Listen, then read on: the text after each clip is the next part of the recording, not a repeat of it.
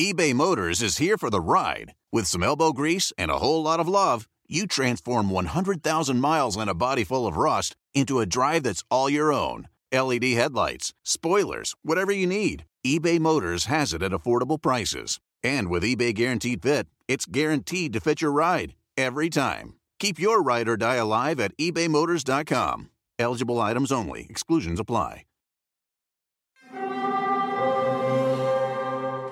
Hear that? It's the call of the Crave. And when the Crave calls, you know what to do. Try the $5 Bacon Bundle, because the only thing better than a White Castle slider is a White Castle slider topped with crispy hickory smoked bacon. So pick any two of either the Bacon Cheese Slider, 1921 Bacon Cheese Slider, or Chicken Bacon Ranch Slider.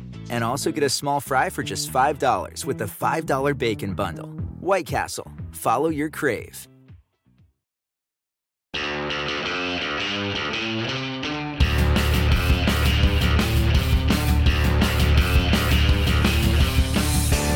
Welcome to the NASCAR NBC podcast. I'm your host, Nate Ryan. Today here at the Daytona International Speedway Media Center, where it is January 3rd, 2020, but on the third day of the new year, cars already rolling around the track, and it is for the Roar before the Rolex 24, the test session leading into one of the biggest sports car races in the world, and one of the drivers that will be watched and featured during this race is Dane Cameron from Team Penske. He's my guest today. Dane, thanks for being here. Thanks so much for having me. All right, so you come back into this race as the defending series champion. You and Juan Pablo Montoya won the championship for Penske last year in the DPI category in IMSA. How does it feel to roll in here where obviously it's not the big event yet, that'll be in a few weeks, but the Rolex 24 is such a prestigious big event, and you and JPM come in as top dogs in some ways? Yeah, it's always a nice way to start the year, no doubt. Kind of feel like you have the target on your back, and the way they kind of do the garages, if you win DP points, then you're kind of first box in the pit, so it's kind of nice to have your little bonus, have your whole little world within a couple of steps between your garage and truck and pit lane setup. So we had a really great year last year, but in the last 2 years, we've struggled a little bit or had some failures here in the big race in the Rolex. So, and you honestly don't get a ton of practice time when you come back for the race. So now is really critical to make sure you leave here, feeling satisfied with your prep for that. So we kind of were able to tick that championship box. So now we can kind of move forward to really chasing after those big ticket races here in 2020. Last year's race here, the Rolex 24 in 2019 was, I thought, Dane, just a little bit of a disappointment because there was all this build-up, it felt like, for 16 hours, and then the last 8 hours were just nonstop rain, and it didn't have a lot of racing, and I think you guys had a mechanical that kind of slowed you guys down a little bit too as well, right? Yeah, we were running fine through the early part of the rain there. I think the second, third kind of thing at one point, and just at that point you kind of had to stay on the road, and you wanted to stay up near the front where the visibility was still good, and just stay in contention. And then we had a mechanical failure with I'm not even sure a couple hours left to go that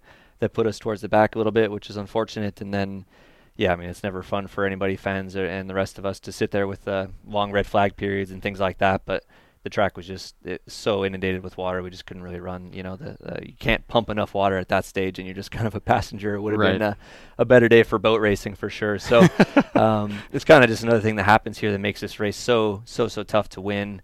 And obviously when they ended it early, not that it really played in any factor, but I think in some of the other classes, some shuffling around with when you do pit stops and things like that have dictated some of the outcome of the race win. So definitely not ideal, but maybe we'll get a little bit luckier here and have some better weather come this year, and we can fight it out. If I have this correct, is this your 12th try to win the Rolex 24? Yeah. Okay. Yeah. That's not to diminish your resume, and it's very stately and very prestigious. You've got a lot of huge accomplishments, but I'm sure you want this one. What makes this race so challenging and difficult to win? Oh, man. I mean, I think just obviously the length of time, you can't really underestimate how much time it is into the race. And, our normal races are kind of an hour and a half to 2 hours, 40 minutes, and you come here and do a 24-hour consistent race. So just for any car to be, operated at maximum performance for that period of time just stresses everything. You're dependent on your teammates. So obviously, unlike NASCAR or anything else, you've got at least 3 guys, sometimes 4 guys in your car. So you're dependent on your teammates to do a good job, for them not to make mistakes. Always the 50 cent kind of part failure can always come up and strike at any moment.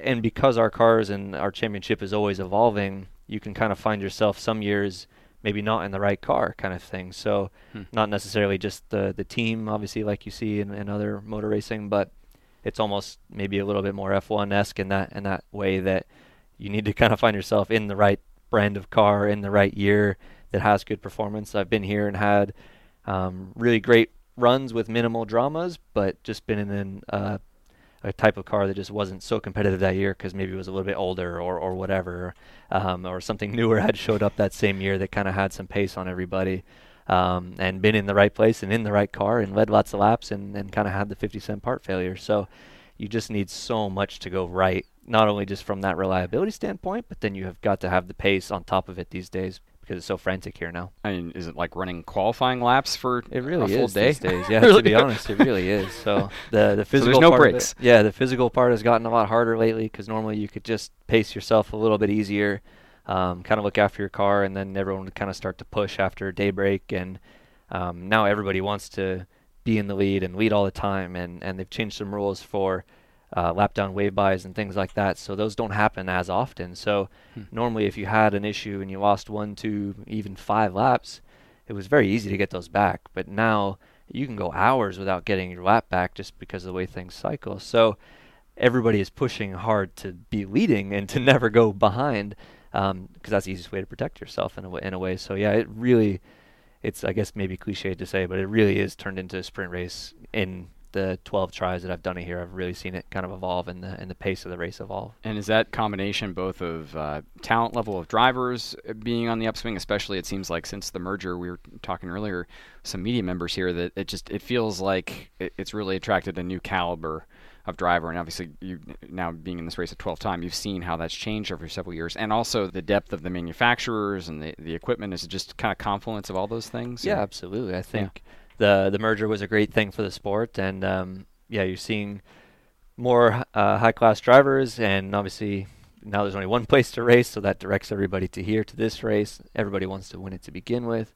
It's the natural evolution of cars, of race it, fix it, race, kind of thing. So every year when something breaks, that part is stronger when it comes back the next year. So over a period of time, everything just gets stronger and stronger and stronger. So you're seeing a lot less failures kind of than you normally would here and things like that. And yeah, the game has certainly been raised here in distance records and lap time pace. Everything has gone up. The Michelin tire has increased the pace a lot.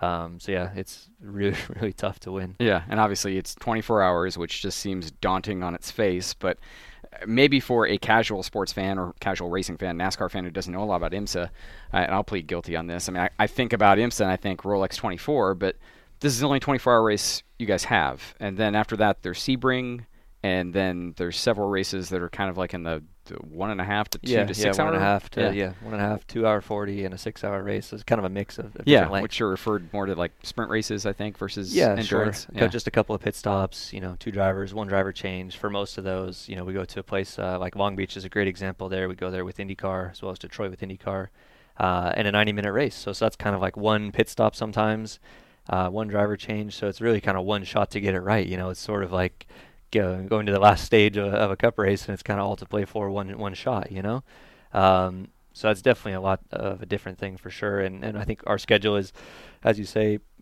NASCAR-esque in that way, where we kick off with the big race that everybody wants to win. Right. We start with the 24 hours at Daytona as opposed to the 500. So it's kind of strange to kick off with the biggest one that you really want to win the most from the first one, but it's kind of nice because you can really just focus on this one race, not really have to worry about the rest of the year. All your effort and focus can go into trying to win Daytona, and then once you go from there, you turn the page and get to the rest of the races. So, but yeah, we have a great championship. We do a lot of great road courses, some street courses. You're seeing more and more guys, I think, over the last couple of years, obviously with Juan and Elio here with us at Penske and Acura. Some IndyCar guys coming, sports car guys from all over the world. So, I think, as you say, the championship is growing and gaining more recognition and more competition all the time. Is trying to win this race essentially like trying to get every other race on the schedule, like the things you talked about when you have a race with 1 pit stop or whatever, you need everything to go right. Is this kind of like a combination of all of those other races, and you're trying to get basically like, I don't know, 8 or 9 or 10 sprint races to go exactly right for 24 hours straight? Yeah, really it is. And I've used that same analogy to try to describe it, because it's like, it's really just hard to put into context how long the car is running compared to one of our normal races, and how many pit stops the guys have to do and all those types of things. So, when you see guys throwing away these short races, that happens sometimes, like you say, that's almost 10 races that have to go perfect for you to win just this one race that pays the exact same amount of points as all the rest of them. So in a way it's good, because if it goes wrong, you're still in contention for the championship. But yeah, if it goes wrong, there's kind of that one shot done for the year. So yeah, it's just so challenging to have it go right, and it's really evolved from being, oh, we'll just survive to the end and that'll kind of get us into the top 3 or 4 or whatever, to being, not only do we still have to do that, but we have to do that at maximum pace. So this is year 3 with Penske? Yes. Is that right? Okay. Yep. And year 3 since Penske restarted its sports car program. Obviously, they have a huge history in IndyCar, and I heard you say something I thought was really interesting in the way you kind of explained DPI in sports car. You said it was like IndyCar, but just heavier and with fenders. Is that a good way for Yeah, I think so. Yeah, there's a lot of similarities. We use carbon composite brake rotors that you see like in IndyCar and Formula 1, so the cars are really great on the brakes and prototype. Cars all, purpose-built, purpose-designed for motorsport for one purpose. So unlike a GT car, which is, going to have some bones from a road car and a street car that's been modified for racing, our cars are built to a rule set basically that exists for this type of racing.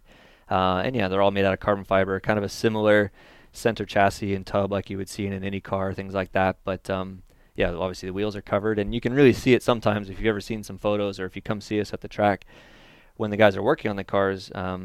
You can really see once they take the fenders off or the nose, and it looks really similar. There's a couple pieces they can take off, I think, under the mirrors and stuff, and then it has a really similar side pod and everything. Then it really kind of starts to see some tie-ins to single-seater type stuff for sure. But yeah, we're I don't know, probably 200 or 300 pounds heavier maybe than an Indy car, and a little bit less power. But those weekends that we've shared the track with them, they were only a couple of seconds off the pace now these days, and we have traction control. They don't, things like that. So there's some differences, but yeah, they kind of seem to go more and more in line with single-seaters and open-wheel cars all the time, and as the pace gets faster as well. Yeah, and of course, big difference again, the fenders. You guys can make some contact. Yeah. Not a lot, I presume. Not like a NASCAR short track race. Yeah. Yeah, there's no dumping guys like at Martinsville for sure, but we can lean on some guys, and for me, I've really enjoyed the racing here for a while that I've been here now, and yeah, IndyCar has great racing and great performance, but yeah, the cars are quite delicate, and sometimes that can hamper the overtaking and the wheel-to-wheel racing, because you have to protect the car, or if there is any small contact, then one guy's out of the race. So for us, see, the wheels are more protected, so yeah, you can kind of lean on guys a little bit here and there, but still a lot of really delicate aerodynamic pieces that are around the car, and if you damage it, then you start going slower and all that kind of stuff. But it is cool to feel like you can get your elbows out a little bit more and kind of get after it a bit for sure. It makes the racing a little more interesting. So for someone who's a NASCAR fan, you grew up in an area that people probably would know, near Sonoma Raceway, right? Yeah, a few miles north of the track there, yeah. And so how does one get from there into top level of sports car racing? Because it seems like at one point you were kind of racing open wheel, maybe more go-karts, and then your path kind of changed. Yeah. I grew up in the area there, so it really was a pretty strong, hotbed or growing spot for go-karting. Shifter kart racing was really big in Northern California at that time, and my family has been involved in racing and been involved in open wheel racing and things like that for a long time. So I kind of grew up around that type of racing, and that was really what I knew, and obviously what my dad knew to be able to help me a little bit. I don't even know where the nearest, I think there's a dirt track in Petaluma or something that's on the other side of the hill from the track, but I didn't even know where the nearest oval track was, kind of from where I grew up, hardly. So it was all karting, and then to going from shifter kart racing, kind of next step is kind of your junior formula stuff, which is now formerly known as Road to Indy. It was kind of in its early inception when I was in single seaters in the mid 2000s. Yeah, and grew up there, and then kind of get to the end of the road there, like a lot of us do, in that it was Formula Atlantic that I was in, but equivalent to Indy Lights, and you kind of run out of money and run out of people to ask for favors, and the budgets are high, and the step to get to IndyCar is even higher, and we kind of like, okay, well, now what are we going to do? We're kind of stuck, can't afford to keep staying in junior single seaters, can't afford to go to IndyCar really, and there's obviously opportunities are really tough. And I think actually that was 2000, so it was 2008, which is when the IRL and Champ Car merger was. So everything was kind of really in flux over there at that time. So it was like, okay, well, this sort of seems like a good time to switch to sports cars. And my family had just been involved a little bit more in sports cars in that kind of couple of years leading up to that. So I was learning more and more about what it was like over here, and seeing that there was, 2 drivers a car, so there's a couple more opportunities for guys. And all I really wanted to do was to, earn a living being a race car driver. I wasn't really too fussed on what shape the car was or where it was racing. I wanted somebody to pay me to drive a race car. Didn't matter which kind. Yeah, it wasn't. I did want to go to IndyCar and to Champ Car. I really did, because I grew up around it, and that's what you saw. And yeah, you wanted to get there. Never quite did, but it was like, okay, well, I can go here and I can maybe commit to it early, and might take a year or 2 or 3 or whatever, but gives me a better shot at having a long career, which is what I wanted. And yeah, it took a couple of years to get to, work your way up through some of the higher teams, and, experience is really valuable here in sports car racing, because of the long races. You have to bring extra guys, so to build a network takes a little bit of time of, people to trust you, and it's kind of funny how that works, because you think, I just need to be fast and I'll get the job or whatever. But, here, because you're bringing somebody new in or somebody extra in, they need to have some level of trust and confidence and know that you've done a couple of the races and you're not going to sort of bounce off guys or off fences or whatever. So you definitely feels like you kind of have to put in your time a little bit and kind of earn your stripes before you get the opportunities that you really want at the top teams. So I got to ask, the obligatory NASCAR question here would be, you grew up in an area that's sort of near Jeff Gordon, who grew up in Vallejo, and obviously, and yeah, very close. NASCAR was at Sonoma when you were growing up, or I think it just gotten there. Yeah, it was always there. Yeah. Did you have any desire, or did the Jeff Gordon path ever appeal to you as like an option? Yeah, I mean, it didn't, but I think it was just because of, it seems foolish to say that now, knowing what I know now and the respect that I have for the Cup guys, and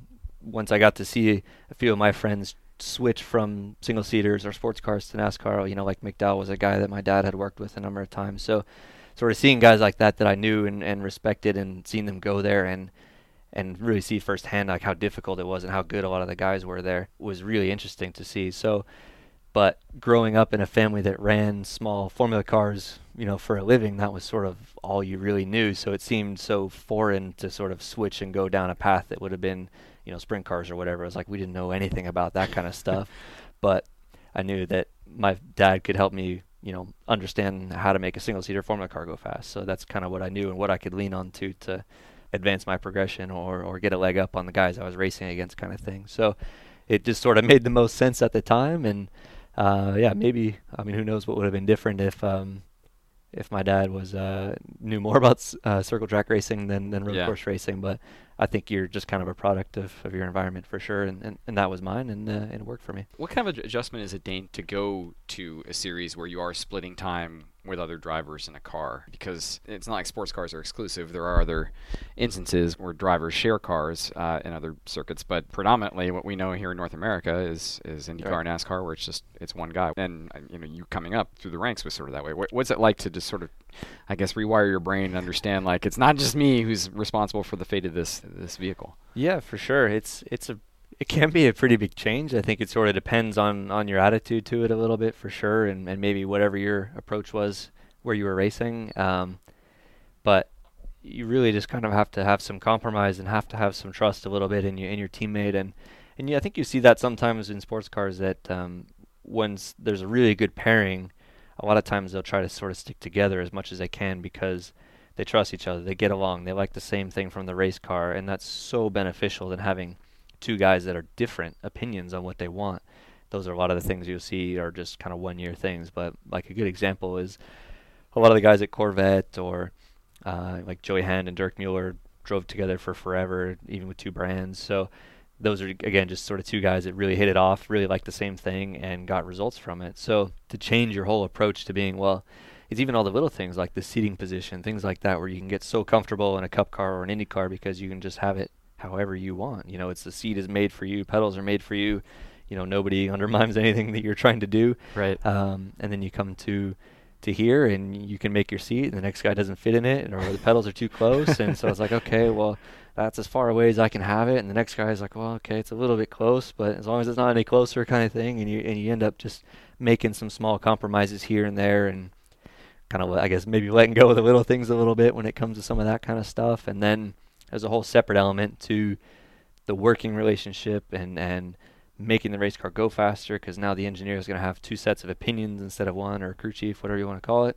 Two sets of opinions there. On one guy's going to say, go do 5 laps in the car, come in and say, oh, it's so understeery, I can't even drive it. Next guy's going to say, I'm so loose, I'm crashing every lap. And then what's the engineer to do then? So that can be really difficult to get onto that same page to make things better, for sure. And like I say, you kind of have to find the right balance between sort of standing up for what you really want and what you really need so that you can perform, and then maybe giving up or flexing a little bit here and there on certain things that aren't bothering you or whatever. But yeah, when you find the right partnership and the right guy to be with, it really can just push the program to the next level. It certainly seems like you and Juan Pablo Montoya have found that partnership. 3 wins last year, I think, on the way to the championship. What is it about JPM? Because I've covered Montoya going back to the NASCAR days, and really the kart days. You and he don't seem to have a lot in common, but obviously you have a really good working relationship. How did you know you guys had hit it off, and why do you think it works so well together? Yeah, I think we just started to have some fun, really, to be honest. He's probably a little bit more brash than I am, and likes to pick on people and have some fun. But for me, I like to enjoy myself too. I mean, if you come here and everything's really serious and you're really miserable all the time, then it's tougher to perform when you're in the car. If you're kind of enjoying yourself and you're surrounding yourself with the right people in a good environment, then things really start to come together a lot easier, I think. And for sure, in the first year in 18, we had maybe a little bit of that where he wanted kind of one thing, I wanted something a little bit different, and we didn't really know each other, had never worked together before, and I had obviously been in this series and had a lot of experience, and he has tons of experience and success in other formulas. So I think maybe a little bit of not arguing is the wrong word to say, but just trying to figure out who's actually right kind of thing, and who's going to take maybe charge, or we felt like one of us should take charge kind of thing. And sure. Just feeling each other out for understanding where the strengths and weaknesses are. Yeah, I think a little bit of that or whatever. And once we got kind of later into the year and did a couple races, and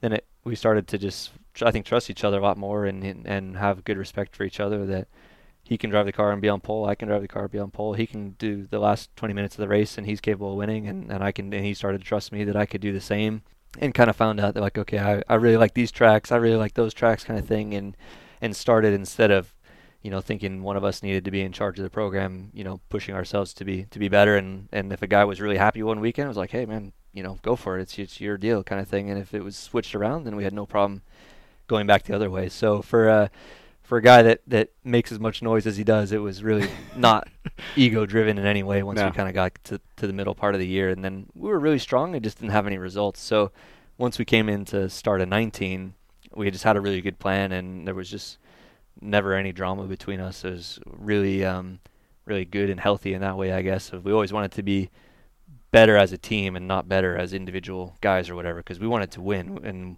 I think he started to understand that, okay, well, we both have to do this together if we're going to win. I can't do all the work and he can't do all the work type of thing. And then we really started to find a better balance for the two of us for the race car as well, I think, with our engineer.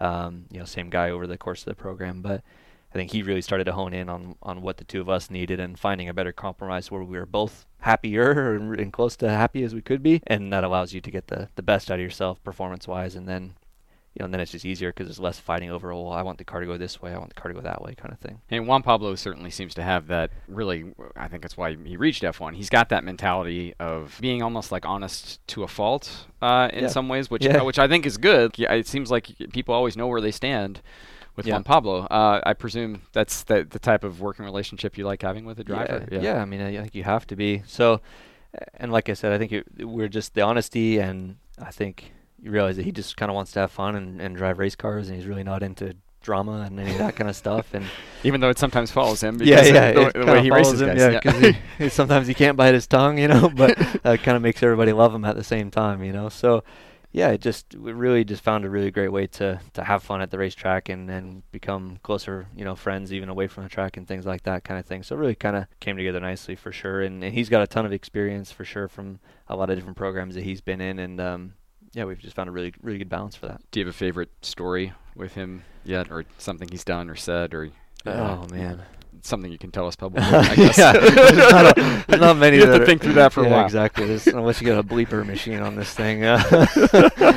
But I mean, it's just for me he's the right guy. We just really seem to fit well together, and for sure when you come to a place like Team Penske, I think from the outside there's maybe this kind of perception in a way that it's with the black pants and everything, and very very straight, and which it is, and it's very professional. But he's a good guy there just to kind of break the ice every once in a while when it's getting a little stuffy in the room kind of thing, to just have a little joke or make fun of Elio's hair or something like that, just to sort of just to lighten the mood a little bit if things are a little bit tense. He's good, and it's sort of silly and childish and whatever, but it's fun, and I think that kind of helped me get a little bit more comfortable for sure, because I was new to the team and you're trying to find your way, through and all that kind of stuff, and it's kind of good to have the class clown in there a little bit for sure. But most of the favorite stories got to be just, I think when we came, it must have been at the Roar, maybe it was the race, the first year of the program, and Ricky and I are new, and we're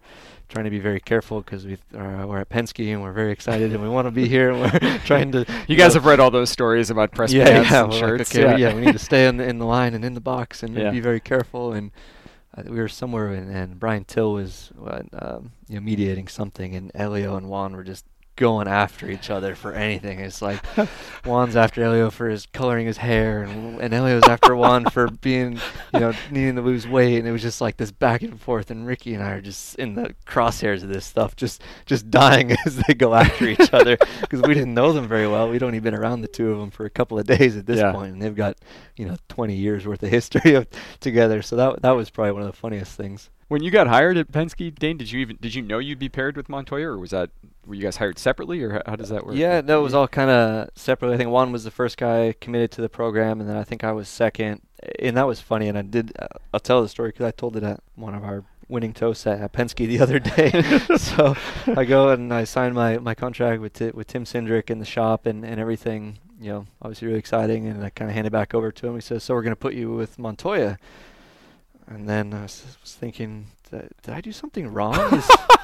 Is he mad at me? Like, why is he giving me that guy? Like, this is going to be a lot of work. Like, I'm not really sure how this is going to go. But obviously, whether it was just we were the first two guys, so we got stuck together, or if he seemed to think we would go together. Obviously, he kind of split up the IndyCar guys with the sports car guys with Ricky and I. But yeah, I mean, I'm super happy with Juan, and we have a ton of fun. And yeah, but at first I was like, oh, okay, what's happening? Why? How's this all gonna go? And I think I was driving home from signing, and Juan called me, and we sort of spoke on the phone for the first time. And I'd never really met him. And then they were doing a race at Petit. They were doing the last IMSA race of the year. Went over and spent some time or whatever. But yeah, at first I wasn't really sure what I was in for, because the guy definitely has a bit of a reputation for sure from all his stuff. So I was like, oh man, how's this gonna go? It's gone pretty well, I think. It's gone really well. So well.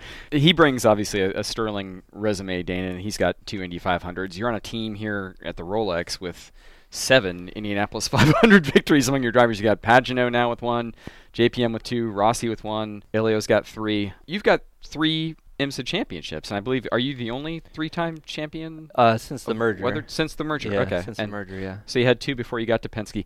What's that like for you to be, I mean, obviously, the Indianapolis 500 is the biggest race in the world. So when I or other people who don't normally write about IMSA write about Team Penske, we're going to write about those guys, and not as much you, which isn't really fair to you. But how do you handle that? It's been fun. I mean, I think it's kind of cool for Ricky and I. And Ricky and I have known each other for a long time. We're about the same age. We've been here kind of similar amount of time. And we always really felt, sometimes in just conversations, like, oh, we kind of feel like sometimes the series is underrated, and some of the guys here in the competition were sort of underrated in a way. And it's cool when those guys come, because they have such a reputation. They have success in formulas that are a little bit more mainstream than IMSA is.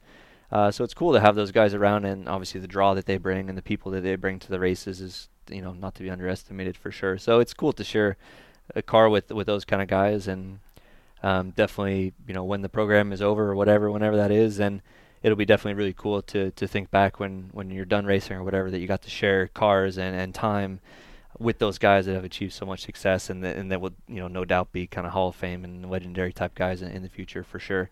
If not now, because they're old, so just work that in there. But yeah, you're definitely on the younger side of this equation. It's cool for us. I mean, it just, Ricky and I didn't get those kind of opportunities to go to IndyCar, but now it's really cool to share cars with those guys and kind of prove not only to yourself, I guess, maybe more, but to everybody else as well, that you have caliber and pace to run with some of the best guys in the world, or best guys there ever were. So that's pretty cool. And can help you sleep at night sometimes for yeah, sure. yeah. And you mentioned your other teammate there, Ricky Taylor, who is also an overall series champion and a winner of the Rolex 24 as well. So I agree with you. I think that the fact that you guys hold your own with those names that I mentioned, like Pagenaud and Montoya, Rossi, and Castroneves, it says a lot about both of you. Yeah, it's pretty hard to argue with the caliber of people that we have over there. Yeah, everybody aside from the 2 sports car guys, like you say, are Indy 500 winners. So it's a pretty special crowd over there. They're all home run hitters. A lot of bling and rings and things, so. Watches everywhere.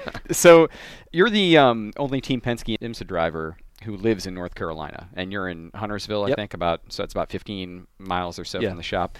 How often do you go there, and do you get a chance to interact with the NASCAR or the IndyCar side of Penske very much? Or? Yeah, I mean, obviously our schedule's a lot more relaxed, only having 10 races compared to, obviously the NASCAR schedule, and then the middle part of the IndyCar can be pretty crazy there with some of their back-to-back races, back-to-back.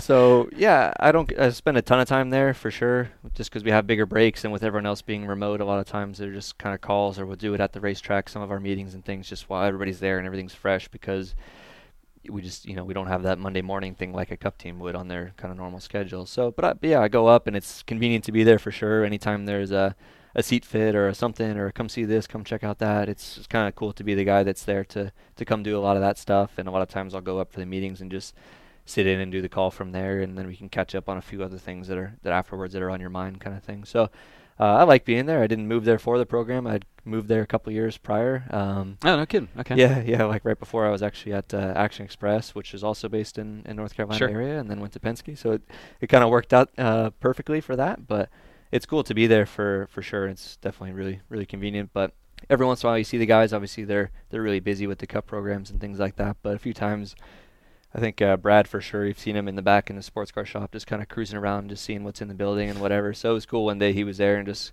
coming by, and everyone's a racer. They want to see the car, see what's different about from where they normally are. And he was kind of hanging around the car and looking around and asking questions and things like that. So it's cool to share a different type of racing with those kind of guys. And obviously the Penske Games is a whole nother deal where everybody's all together, and that's a ton of fun as well. Kozlowski obviously has that inquisitive nature, so it doesn't surprise me that he would come over and be asking you some questions. I've heard Joseph Newgarden say that as well, that when he lived in the area and would spend time at the shop, he would always go over and see what the NASCAR guys are doing. You've got this team owner who is allowed dabbling, I think, by his drivers in other series. I know Newgarden's been lobbying to maybe run a NASCAR race, and Scott McLaughlin is, I think, lined up for a test. Right. And have you ever thought about petitioning Roger or Tim Cindric, hey, maybe let me try another series sometime? Yeah, I'd love to. Yeah, I mean, make a little bit of noise here and there for sure. You don't want to wear them out with that kind of stuff for sure. And I think they definitely like for everyone to stay focused on their main program and make sure that we're delivering the results that are expected in our division, I guess, if you like. But yeah, I mean, you'd love an opportunity to try anything in the building for sure, because they're all first-class programs. You saw the results that the team had overall in 2019 were pretty staggering, really, in a way. So yeah, that you're going to be able to sample one of the best cars of its type, if you get to try something else for sure. And I drove I guess it was a K&N West car at that time. One time I did a couple of laps at Sonoma, so that's the only time I ever drove in a stock car. And never did quite get to make the opportunity to try an Indy car. So those are definitely things I'd love to have a go in. And road course races obviously a little bit more in my wheelhouse than the oval stuff. But yeah, I'd love to have a go in anything they have for sure. If they need ever arose, definitely be first in line. Yeah, well, you've certainly been immersed in racing all your life. Just want to wrap up here, Danny. I know you mentioned your family has that racing background. I understand your dad is an engineer. Yep. So for a rival team. Yeah. Okay. Yeah, here. So my uncle was a race car driver. My family's actually from New Zealand originally, so they came to America for motorsport. For follow more opportunities that are here than in New Zealand, and started running teams and that. So, but yeah, now my dad's a race engineer, has been for a number of years. But yeah, once I came to Prototype full time again in 2015, he was already race engineering for another team, and it was like, oh, okay. I guess I never really thought that this was ever going to happen. Like he was my engineer together one time when I was in a Formula car. So that was fun. So we did have 1 year working together, which was pretty special, and we were able to win the championship together, which was cool. And then we kind of go your separate ways, and he's there, and engineers can kind of bounce around a little bit as well, like drivers. So you're always in a different place, in different category, and honestly, it never ever crossed my mind that that we would be at a place where we'd be competing against each other. But yeah, so here we are. So kind of 5 or 6 years now worth of him being at different prototype teams as a race engineer, and myself being a driver. So kind of funny, and a little bit less to talk about around the dinner table than we used to when I was a kid growing up, and I needed help and had questions for him. Is a little bit less questions, and now it's a little bit more of a how are the kids, how's mom, than what are you doing or what'd you learn kind of thing. So but it's cool. Yeah, I mean, obviously you got my passion from him and the family, and it's cool to be able to share it still together. And now I see him probably more often at the racetrack than anything else, because they still live in California and I live in North Carolina. So we don't go home too often these days, but it's cool to be able to at least bump into him at lunch at the racetracks, and we say hi, hello, and that kind of thing. And that's it. Yeah. But yeah, now I get paid to beat my dad for a living. So I would think though he's immensely proud of you, but you're not going to sit there and trade secrets or anything like that. No. Yeah, not anymore for sure, like we used to. And it's cool. I mean, he's definitely. It's his job to win races. It's my job to win races. And if his car beats me, then if I am going to get beat and it's not my teammate car, then that's kind of the next best thing to have them win. And happy for him, because as a driver in it, you need to have success to maintain a job and maintain a living. And I think the same for him. He's just as happy if I can win than anything else, as long as he has an okay day as well. So and then there's my poor mom stuck in the middle between the two of us, and usually somebody's a little bit unhappy when it comes to the end of the day, whether it's him or I. So And then sorry for her. Your wife and kids travel with you as well to the races? Come to a couple races, not too many. Right. Yeah, they're in school, so a little bit here and there for sure, but maybe 3 tops. So sometimes it can be just a full Cameron family affair. Usually we'll go to Laguna Seca is one, so it's close to home, so we'll kind of make a trip out of that. My wife has some family in Chicago, so sometimes we do Road America and see some extended family in Chicago, make a little trip out of it kind of thing. So but yeah, not too many. It's obviously I'm focused on what I have to do on the weekend, and she always complains because I'm not real personable or real social, or maybe a little stressed out sometimes on the race weekends, and she doesn't like hanging out with me here when I'm spending too much time at the racetrack and not really worried about them, and a little more worried about what I'm doing. Yeah, you're working. You got a lot going on, and namely is winning your first Rolex 24, which certainly wish you much luck and getting a chance to do that in a few weeks. And thanks for sitting down with you, Dane. Really appreciate it. Enjoyed the conversation. Yeah, absolutely. Thank you. Our thanks again to Dane Cameron for taking some time out of his busy schedule during the Roar Before the Rolex 24 test session at Daytona earlier this month. And our thanks as well to David Hovis at Team Penske for setting up this conversation. The Rolex 24 is this weekend at Daytona International Speedway. You can catch all 24 hours of this sports car classic through NBC Sports Group. You can check my social media at Nate Ryan on Twitter for the full breakdown of how to watch the Rolex 24. This endurance race will start and end on NBC. Also will be showing on NBCSN and the NBC Sports app during the 24-hour duration. So be sure to check out my Twitter handle at Nate Ryan for a full schedule on how to watch the Rolex 24. And we encourage you also to go to Motorsports Talk, NBCsports.com/motors. I'll have daily posts covering the Rolex 24 throughout the week. So be sure to check out NBCsports.com/motors for all of your Rolex 24 coverage. The NASCAR and NBC podcast is available on Apple Podcasts, Google Play, Stitcher, Spotify, wherever you get your podcasts. Please leave a rating and review if you're listening on Apple Podcasts, and let us know what you think. That really helps us in spreading the word. And as always, you can send me feedback on Twitter at Nate Ryan is my handle. Thanks again for listening to the NASCAR and NBC podcast.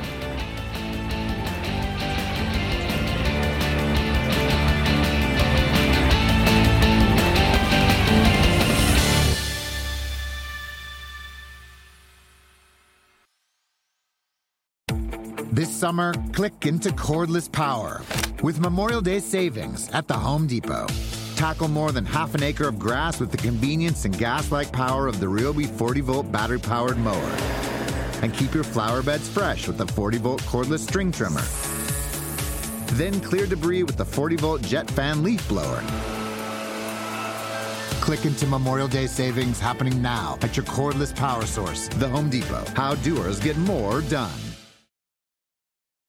When you need mealtime inspiration, it's worth shopping Kroger, where you'll find over 30,000 mouth-watering choices that excite your inner foodie. And no matter what tasty choice you make, you'll enjoy our everyday low prices, plus extra ways to save, like digital coupons worth over $600 each week. You can also save up to $1 off per gallon at the pump with fuel points. More savings and more inspiring flavors make shopping Kroger worth it every time. Kroger, fresh for everyone. Fuel restrictions apply.